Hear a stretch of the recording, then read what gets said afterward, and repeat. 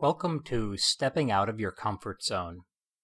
In this podcast series, we're examining how you can live a freer life, a fuller life, a more successful life in college and beyond. If you're willing to try something new, if you're willing to experience the unfamiliar, if you're willing to move into areas of life where you may not feel particularly confident of your abilities, where indeed you may even feel a bit threatened or vulnerable because what you're doing is new and unfamiliar. In short, how by stepping out of your comfort zone, you can grow as a person. Thus far in our discussions, we've thought of stepping out of your comfort zone as being willing to do something that you're a little bit afraid of. Perhaps it's a small child wanting to go down the slide on the playground, but being a little bit afraid of climbing up that tall ladder and going down the slide. Or perhaps it's a student in class feeling nervous, understandably so, about having to give a speech before his or her classmates. Did you ever think about the fact, though, that stepping out of your comfort zone can also occur when you don't do that which would have made you feel comfortable? Sometimes stepping out of your comfort zone means not doing what comes naturally and then experiencing for a while the discomfort that comes from not doing what comes naturally.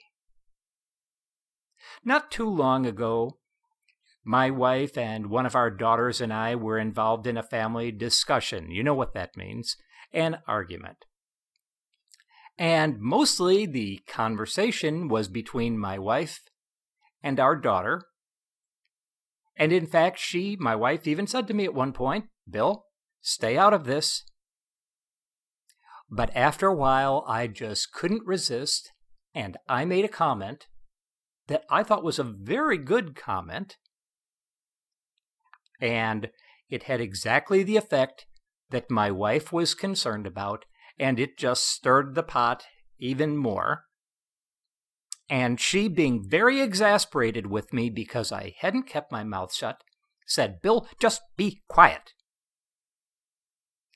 Has anyone ever told you to just be quiet? Just stop talking. Shut up. This is almost always uncomfortable for the person being told to be quiet. Perhaps you've felt the way I did at this moment. Oh, this is so unfair. I was only trying to be helpful. Besides, I was making a really good point. And shouldn't I be able to say what's on my mind too?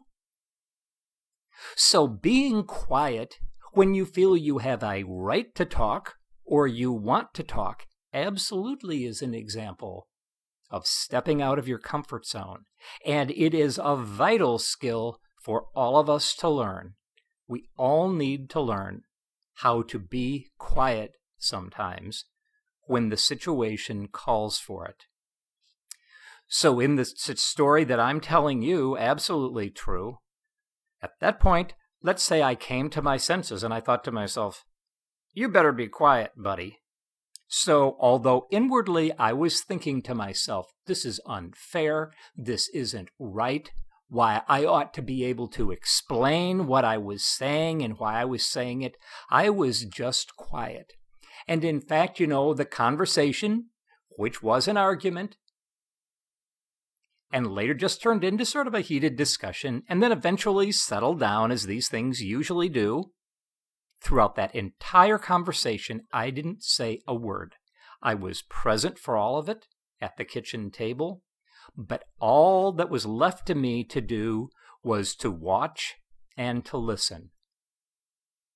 And I discovered two things that I couldn't possibly have learned if I had been busy expressing myself. Number one, I was really able to notice what was going on in the conversation. I was really able to follow both sides of that conversation And number two, I learned that sometimes it's really a great freedom to not have to talk in an argument or in a discussion.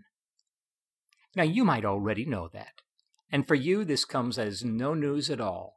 But for those of us who are somewhat talkative by nature and feel that it's very important for us to be able to express our point of view, being quiet is a great opportunity to learn more about other people and to learn more about ourselves. So what is it for you?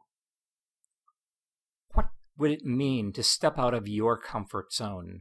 What might you not do that comes naturally? And in not doing it, you know you're going to feel a little bit uncomfortable.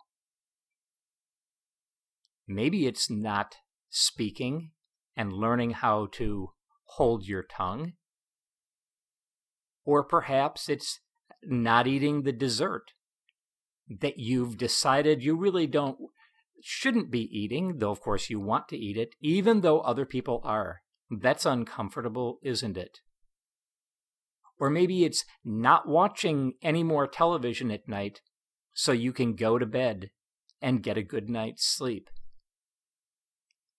Just remember as we close that stepping out of your comfort zone not only means doing the hard thing, sometimes it means not doing what would be all too easy.